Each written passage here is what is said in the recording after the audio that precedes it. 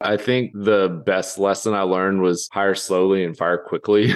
And I was laid off of a job. Honestly, that was one of the best things that ever happened to me. But I don't want to be the person to lose their job, their income, hurt their family. So it's been tough to make that decision. But over time, I've seen how it affects company culture. Hello, everyone. Welcome to the fourth season of Ready to Scale. I'm your host, Ellie Perlman. Real estate investing is not rocket science, but it's not a fairy tale either. It's an incredible investment vehicle that builds and grows wealth. I have done it, and this is why so many of the wealthiest people in America and in the world actually invest in real estate as well. Listen in every week to learn about all the different real estate asset classes, which strategies experienced and successful investors use to live their best lives, and the processes to do it. Don't reinvent the wheel. Just listen in every week to grow your knowledge along with me and to move your finances to a place where you can live an extraordinary life. This show is sponsored by my company, Blue Lake Capital, where we help passive investors grow their wealth through large multifamily investments and funds. To learn more about my company and invest in with me, visit www.bluelake-capital.com. Welcome to Ready to Scale Season 4. Let's get started. Hey guys, welcome to yet another episode of Ready to Scale. My name is Jeanette Robinson, Director of Investor Relations with Blue Lake Capital. And joining me today is Sam Bates. Sam is coming from the Dallas-Fort Worth area. He's the principal and board of directors for the Systematic Capital Management Group. He's the founder and CEO of Bates Capital, the owner of Paradigm Real Estate Investments. And then in addition to that, for those of you that do not understand Texas football, he has a BA in finance from Texas A&M University, and then most unheard of, went and got his MBA from Texas Tech, which is considered a very huge rival of Texas A&M. So Sam, that is a brave move in Texas. What are you thinking? Yeah, I learned quickly in my 20s to never say never. I grew up in Lubbock, always wanted to get out. That's where tech is. And my parents went there. Pretty much my entire family went there, and I wanted to go to A&M. And then I worked in LA for a couple of years in the financial sector as an analyst and thought I'd be in financial planning. Tech had a great program, or has a great program, that I could sit for my CFP as well as get an MBA. So I decided to go that route. So it did honestly shock me. I went there. Some of my friends from A&M gave me a lot of hell, but it was a good decision and it got me to where I am today. Well, I'll do my best to overlook that horrendous action. Also, I'm sure your family and friends have had to swallow that, but it's a good program, I have heard, right? Yes. Well, good. Yeah. All right. So on the show, we'd like to talk about assets, process, and strategy. So first of all, let's talk about your assets. What does your portfolio look like? It's mainly multifamily and single family, and I focus primarily on the multifamily acquisition and development side. And then we build about 200 single family homes a year. And we primarily are in, well, from the single family standpoint, we're strictly in DFW. And then from a multifamily standpoint, we're primarily in Texas, and then have a few random assets in Mississippi, Georgia, and Florida. Our entire portfolio is done well, and I'd prefer to stay in Texas, but the Southeast has a lot of the growth characteristics that Texas does. So when it's been so competitive in Texas, it's been, I won't say easier. It's never easy to buy a property, especially for the value or the price you want. But there's been some inroads we've made with different brokers in those markets as well. Yeah, I agree with you. It is not easy to win deals, but I will say that we also have our properties in similar markets: Texas, Florida, Georgia, the Carolinas. Atlanta in particular has been very good to us. We are a big fan of Atlanta market. So there are good deals to be had outside of Texas that have some of the same benefits. Yeah, definitely agree. All right. Well, good. Very interesting. So, you're talking about acquisitions and about development. And so obviously your group focuses on not just acquiring standing assets and already cash flowing assets, but actually doing development as well, which is interesting. There's, the big catchphrase, vertically integrated. And I'm sure that almost by the nature of the type of work you're doing, you essentially have had to probably become vertically integrated over time. Can you explain to our listeners, what does it mean for a company to be vertically integrated and why does it matter? Yeah. And even depending on the sector you talk, I think vertically integrated means different things. With multifamily, people say they're vertically integrated if they had a property management team in-house. We consider vertical integration we have development company, dirt moving company, single family development or building company. We have a title company, obviously multifamily development, multifamily acquisition, and we have an import company from Asia. So essentially we can create our own economy and we can handle every single aspect of the transaction. So by doing that, we can create a lot of economies of scale. We can reduce pricing significantly. Not in the last year, but a couple years ago, we were importing for a square foot of nice vinyl plank flooring.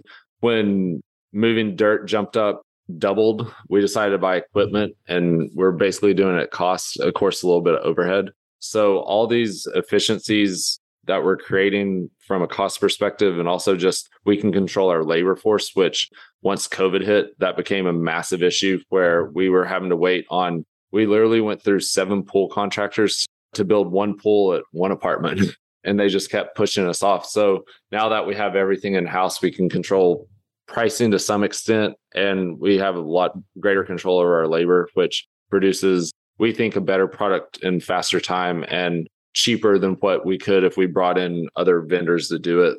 Like we're building multifamily apartments west of Fort Worth, which it's in a secondary market. So you aren't competing against Trammell Crow and a AAA class high rise in downtown Dallas or uptown Dallas, but we're building them for $120 a door, which is kind of unheard of. 1970s product in DFW's trained for $180, maybe even more at this point. Interesting. And a very smart approach. I can definitely appreciate it. I assume that those cost savings basically lead to larger returns for your investors. And so the win-win all around. Now, of course, that's far easier said than done. So, one question I have for you is when you establish these multiple companies and, you're getting the company essentially vertically integrated, right? But this means multiple different companies have to be established and work in tandem with one another.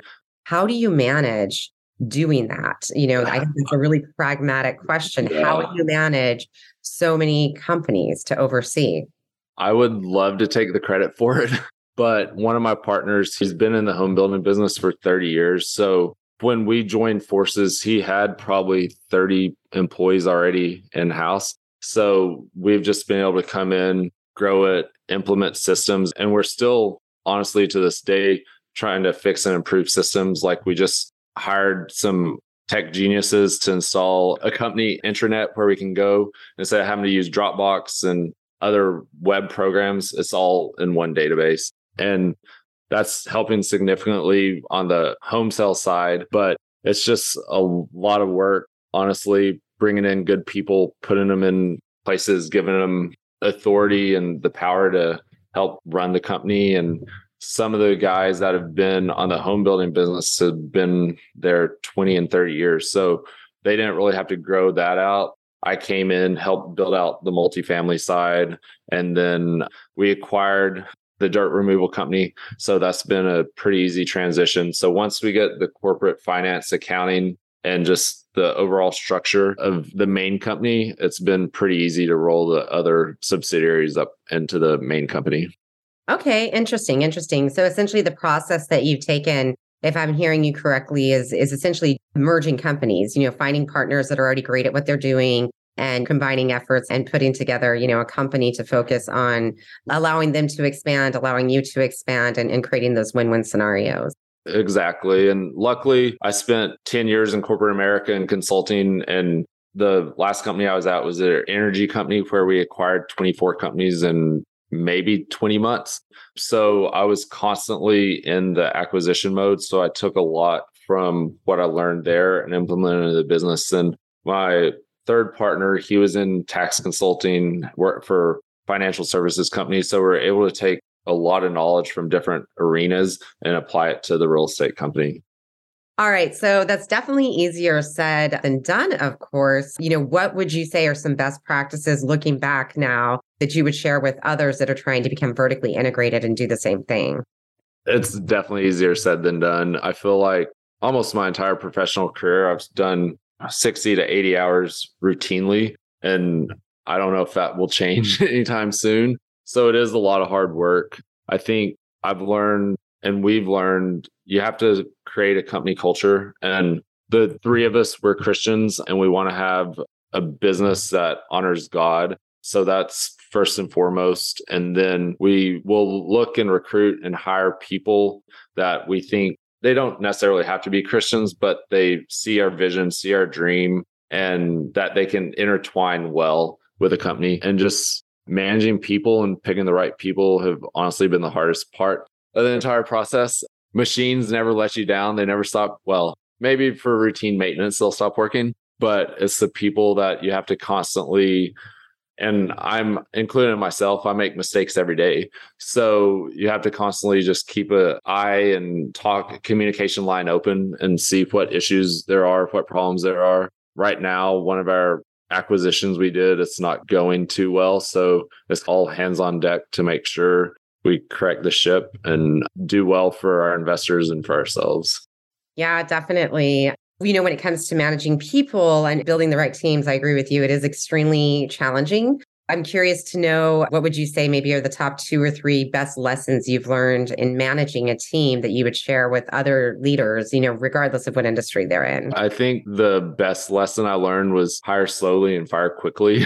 And I was laid off of a job. Honestly, that was one of the best things that ever happened to me. But I don't want to be the person to lose their job, their income, hurt their family. So it's been tough to make that decision. But over time, I've seen how it affects company culture. And if somebody's performing low and other people see that, then they think they can slack. And I think that's been a big part of it. And then honestly, we were doing everything without an HR department, which sounds kind of crazy, but it's one of the last things you think about. So we hired an HR director and just putting those processes in place and incorporating different tests that an applicant or interviewee should take before they even get to their hiring manager level to see if they fit those qualifications. Because I feel like there's certain things that each job really needs to be successful. Like if you look at the DISC profile, and from a resume, you can't really see that, but from a test, you can tell what their strengths are, weaknesses are, who they truly are that a resume might not show you.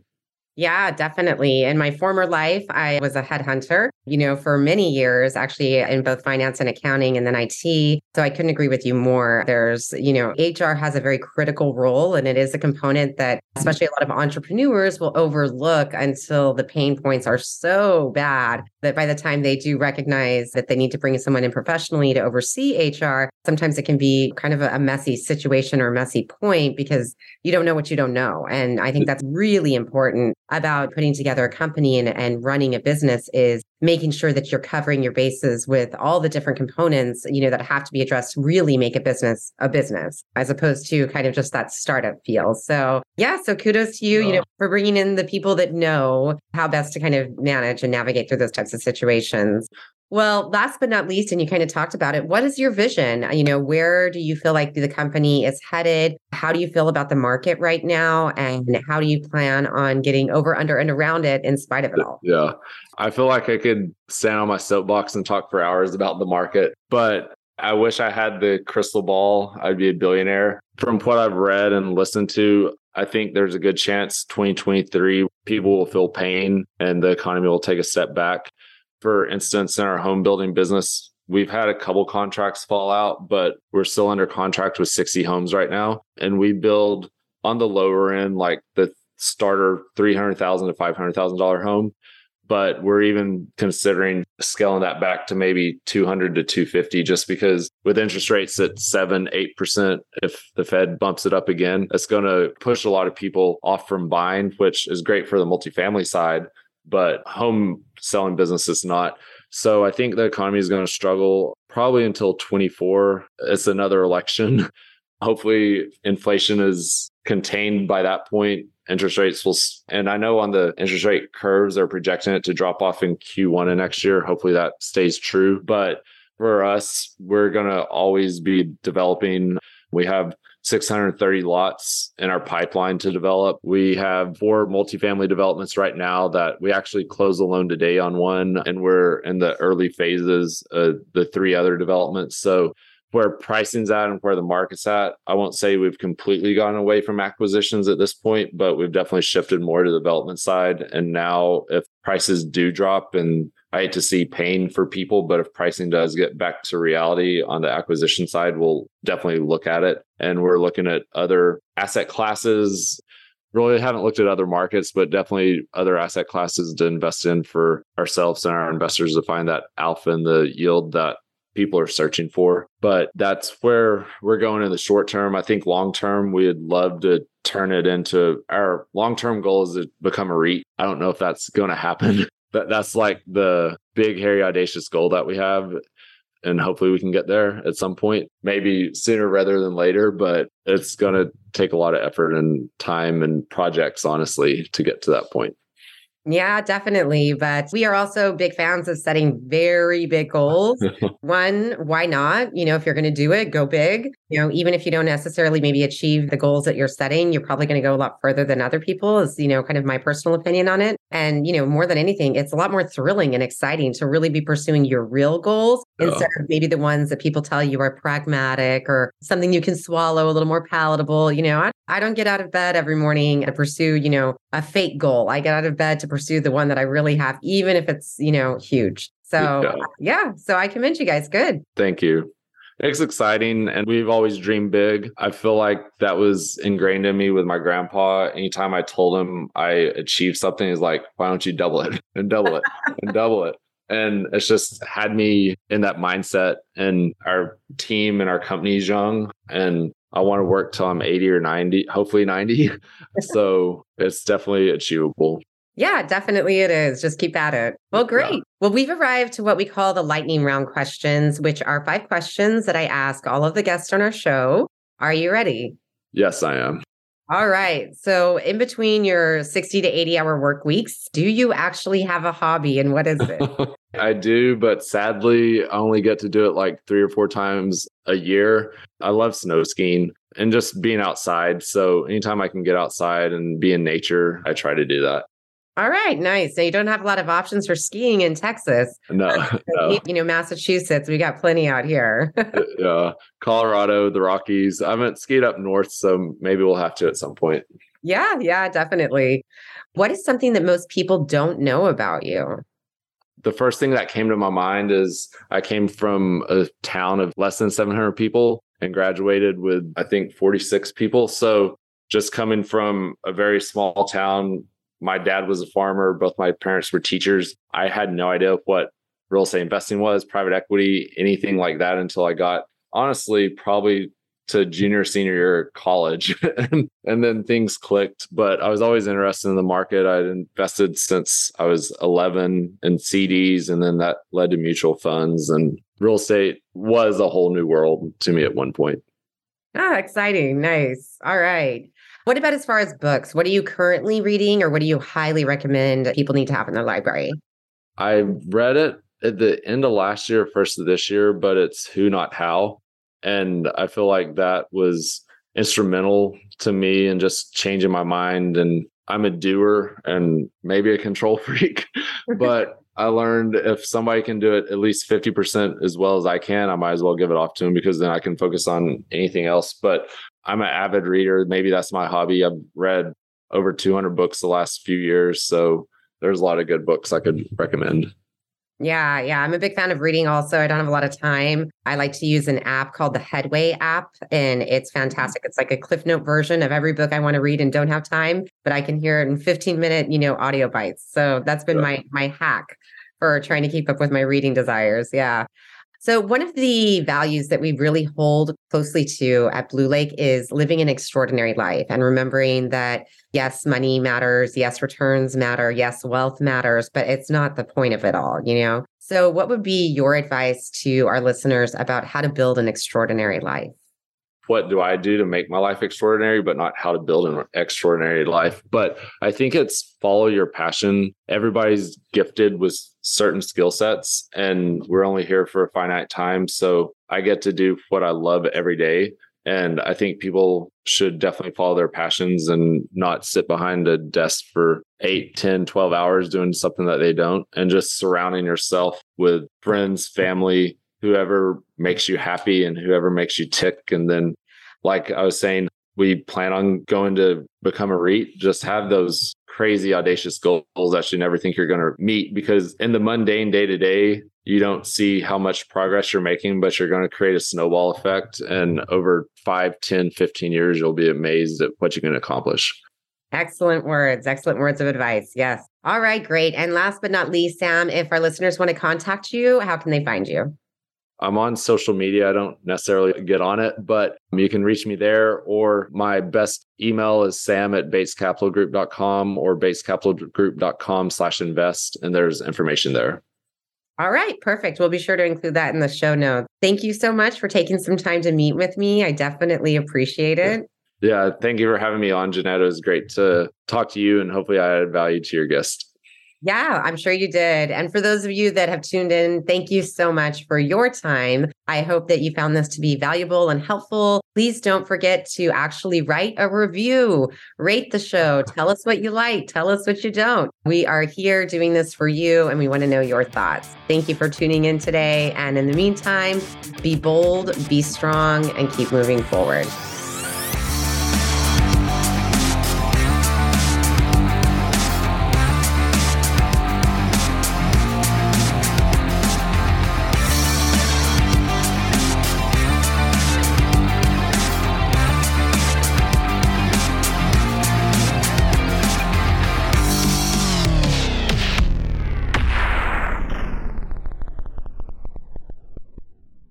This podcast is a part of the C-Suite Radio Network. For more top business podcasts, visit c-suiteradio.com.